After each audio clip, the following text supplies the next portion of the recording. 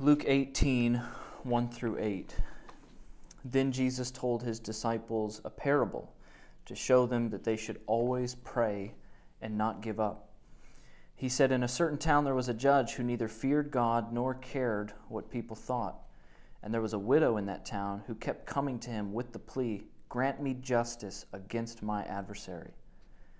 For some time he refused, but finally he said to himself, "Even though I don't fear God or care what people think, yet because this widow keeps bothering me, I will see that she gets justice, so that she won't eventually come and attack me." And the Lord said, "Listen to what the unjust judge says. And will not God bring about justice for his chosen ones who cry out to him day and night? Will he keep putting them off? I tell you, he will see that they get justice, and quickly. However, when the Son of Man comes, will he find faith on the earth?" You can have a widow attack you.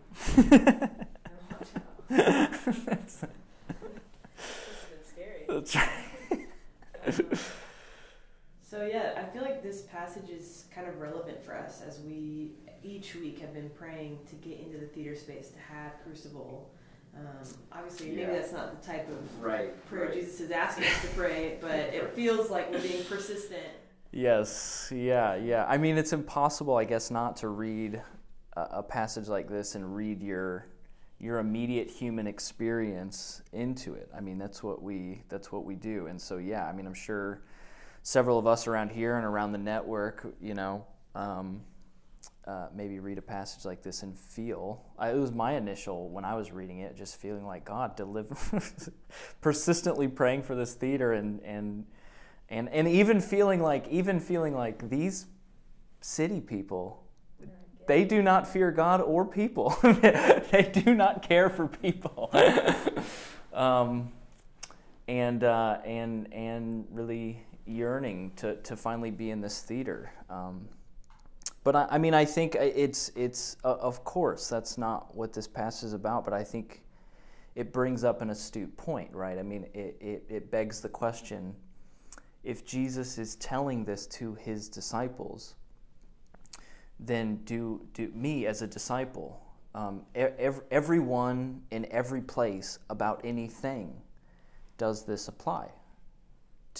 Does God want you to pray persistently, and that apply to anyone, anywhere, about anything? And of course, I mean, we know the answer would be no, but then where's the line? What is it that we pray persistently for?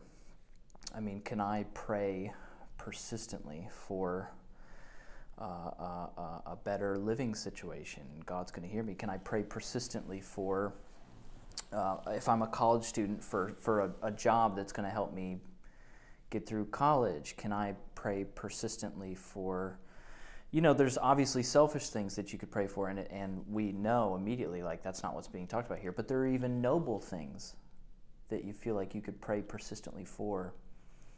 But I don't know if that's what's being talked about here, that's what's being discussed here. I mean, again, take the theater, for example. We're not, I hope, we're not really praying persistently for 3 weeks, 4 weeks, 5 weeks for a building. That's not what we're praying for. We're not praying for square footage and chairs and a space. What we're praying for and yearning for is the ability to gather as the people of God in worship, to hear from him, encounter him, be transformed by him among our family. I miss that. You miss that. Every week I'm hoping that we can have that again. I hunger for it, and that doesn't feel like a selfish desire. That feels like a good desire to want that, and yet we don't have it. Is that okay to persistently pray for, or not? And I would think with the parable that he chooses, the story that he chooses, he definitely puts a highlight on matters of justice and righteousness, the righteousness of God indwelling in the world, the kingdom of God invading the world, and all of its implications for justice. And if you take that into consideration, that the things that we pray persistently for is the fruition of the kingdom of God, and it's matters of peace and justice and the righteousness of God being revealed in the world, then yeah, maybe us being able to gather every single week might not be a matter. And actually, maybe it's a grace, a bit of a gift from God to not answer that prayer of ours for a few weeks. Because somehow maybe it's a gift for us as the underground to be reminded for a season of one of these core ideas that we cling to, that what it means to be the people of God has nothing to do with a building or a weekly meeting. But those things are good, and they're amazing, and they're gifts that we get to experience. But there are churches around the world that do not have those luxuries. And for us, for 3 weeks, to somehow remember and not to take for granted that type of space, that type of gathering that God has given us. But you also bring up another point, and I think that point is how we locate ourselves in the story. To what extent are we the persistent widow? To what extent do we align ourselves with the persistent widow? Last semester, I went to play basketball at the YMCA with Josh Hopt. It was the first time I played basketball, I think, in 4 years, maybe 5 years.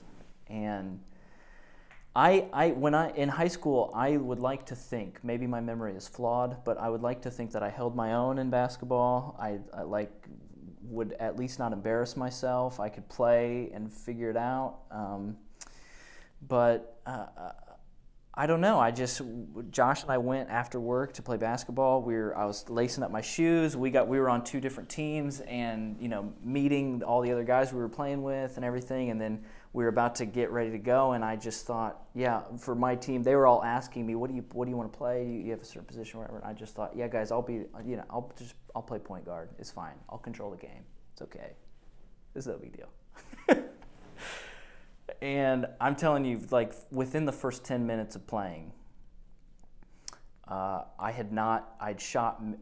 made several shots and had not yet hit the rim. I felt like I was going to vomit within 2 or 3 minutes. I'd thrown the ball straight out of bounds 2 or 3 times, trying to make very basic passes. And at the beginning, the guys on my team were being very gracious with me, like, it's cool, shake it off, man, no problem. But after about 3 or 4 minutes, I could tell there was a little frustration maybe brewing in the team. And everything culminated in this moment where I was going up for a defensive rebound, a very basic rebound. The ball's coming right to me, and it goes through my hands, hits my face, and goes directly to the other team, and they just have this really easy layup off my face. And it was around that moment that I realized that when I approached this basketball game, I did not locate myself in the story of this basketball game very accurately. I was not very self-aware about my position in this game. And for the rest of the game, I was a distributor. I just kind of sat in the corners. You want to pass me the ball? It's cool. I'll give you a break. I'll hold on to it. When you're ready, I'll pass it right back. You just take a breather. Right to me. It's fine. I'm over here. I'm available. And I accurately located myself with my skill level in the game. And in view of the game that was about to play, I had options of who I would be in that game, and I located myself in that story in a way that was not true and did not end well. And some of my anxiety a little bit about this text, or my discomfort with this text, is both myself and consistently seeing others immediately locating themselves in the text as the persistent widow, and wondering what it means to be faithful to the story as the persistent widow. But there's another character in the story. There is an adversary. And in every matter of injustice, there are both the oppressed and oppressors. And I think history is filled with oppressors who have located themselves in this text as a persistent widow. on matters that should not be aligned. And I think that's damaging, not just because those who are under oppression should be receiving some of the weight of this text, but also because I think there's good news, there's important news in this text for oppressors. And it's not even people who are in like direct oppression of other people, but even people who are culpable within systems of oppression and benefit from systems of oppression. And realizing that the oppressed are praying persistently against that oppression, and you have to understand that in that system of oppression you are aligned with the adversary. And to be able to receive and know that, and to see a picture of a God who does not wait any longer. To see a picture of a God who the time is ticking, and he stands on behalf of the oppressed. And there is hope for the adversary. There is hope for the oppressor. But it's through the path of repentance. And through seeing that God for who he is, not an unjust judge who does not care for people, but actually a just God who cares very much about matters of justice in the world and those who are oppressed. And to actually see that God, to confront the reality of that God, and then to repent and disentangle from those systems of oppression that we're culpable within. And it's not a binary forever choice. It's not like you're forever a persistent widow or you're forever an adversary. There's different times you're going to approach this text, and you can locate yourself as either one. But the option has to be on the table to locate yourself as the adversary, because there is a response for that person here too. This is one of those rare parables where Jesus actually says on the front end, this is the point. We don't have to guess and try to interpret. He's saying this is the point. He actually says, I'm telling you this to show you that you should always pray and not give up. So he's saying, it's not us interpreting, he's saying you should always pray and not, you should persist, you should persevere in prayer. But then the punchline of the whole story is that God is not like the unjust judge. He delights in delivering justice, and he does so quickly. He does not delay. So we have these two truths. We have you should always pray and not give up. You should persist in prayer. And God delights in delivering justice, and he acts quickly. So in theory, you shouldn't have to persist because he acts quickly.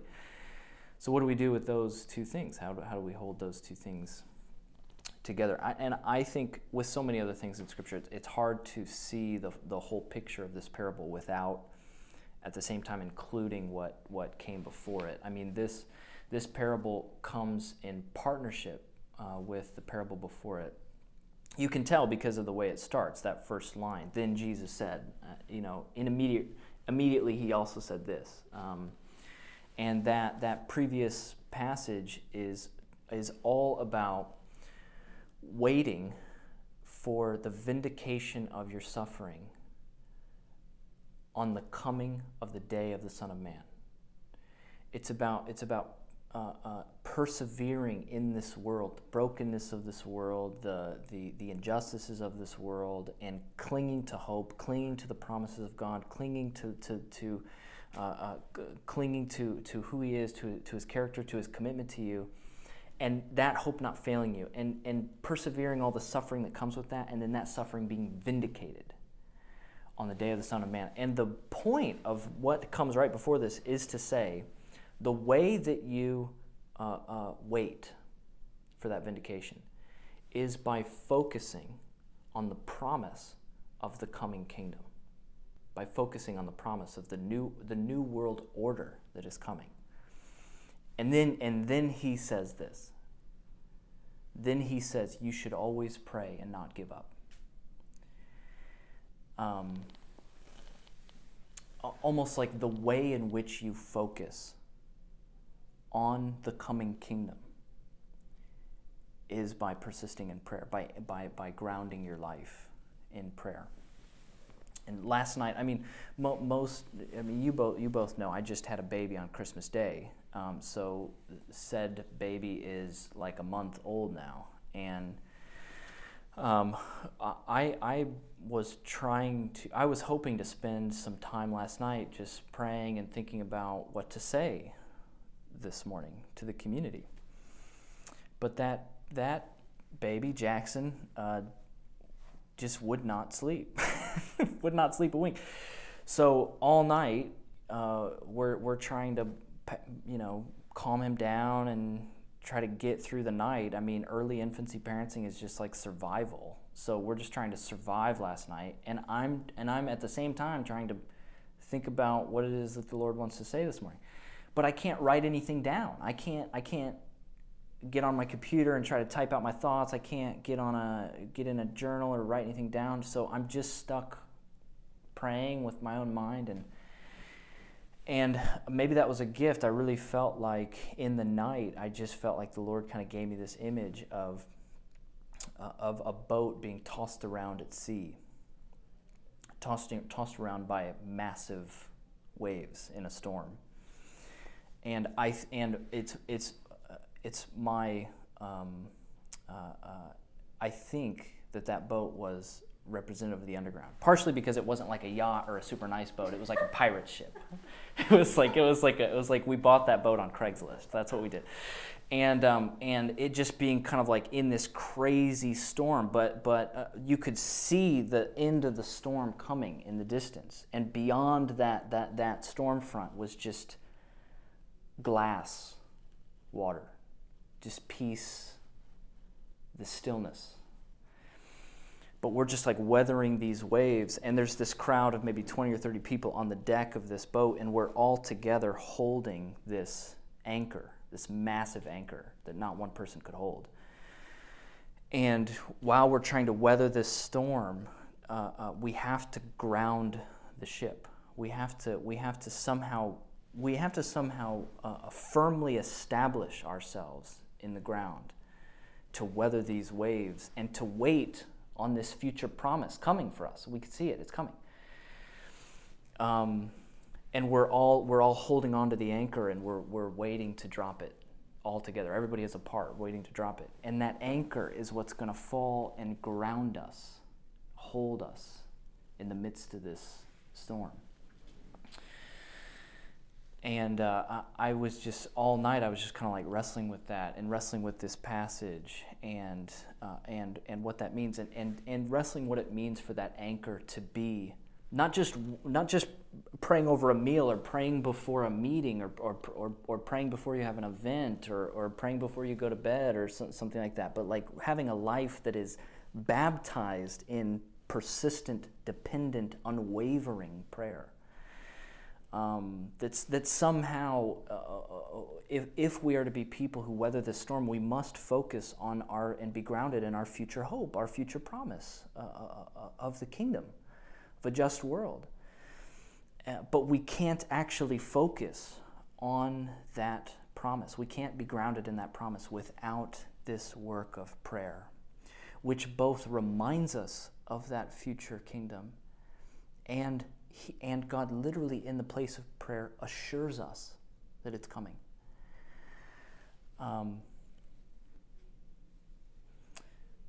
So are you anchoring your life in prayer? Are you dropping the anchor?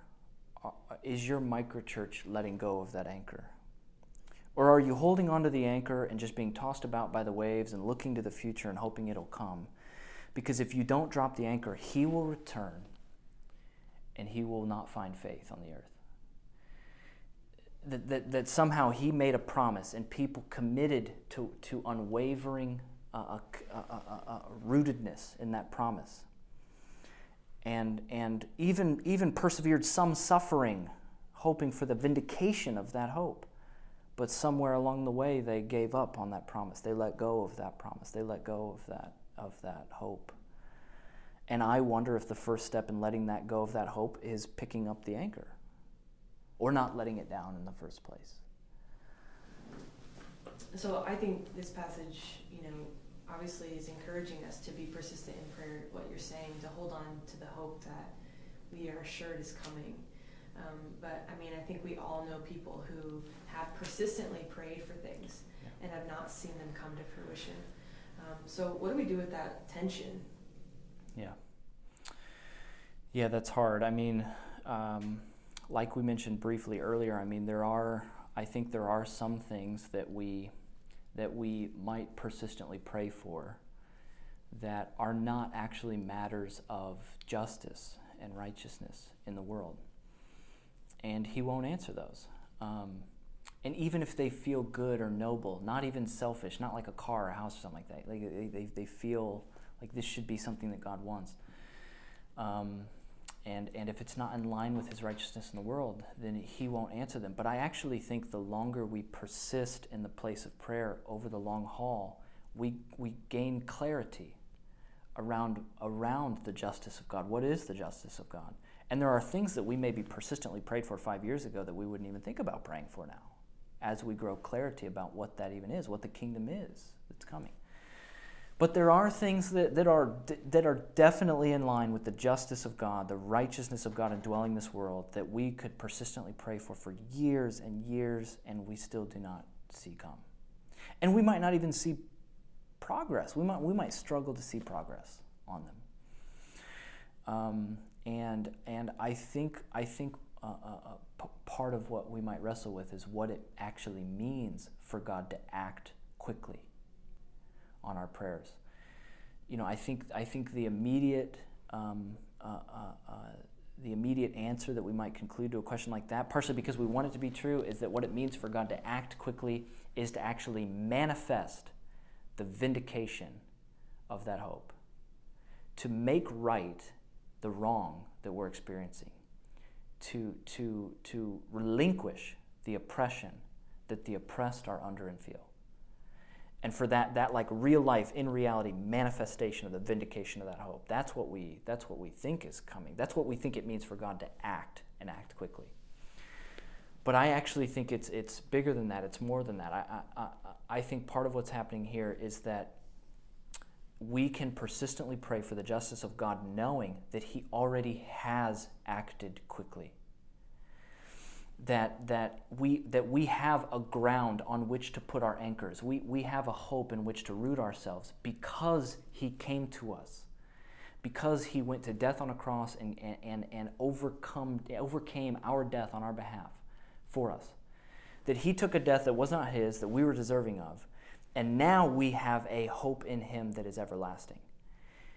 The unjust judge doesn't even do that. The judge that doesn't even hear, that is always turning away, he doesn't want to listen to anything. He doesn't want to do anything like that. He doesn't even want to offer a grounds for hope. But God has already acted for us before we even asked. He has already acted quickly for us before we even asked.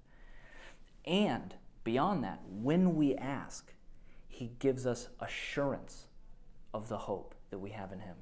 So he already established that hope in the past. And as we persistently pray, he is giving us, in that moment, with him, in him, he is giving us assurance of that promise and that hope. And one day, he is going to vindicate that hope.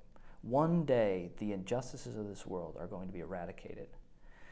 And the rooting of our lives in the persistence of prayer is a way for us to not just experience the assurance of that hope, but to ensure that we are there when he returns like lightning, and he finds faith in the earth and a remnant.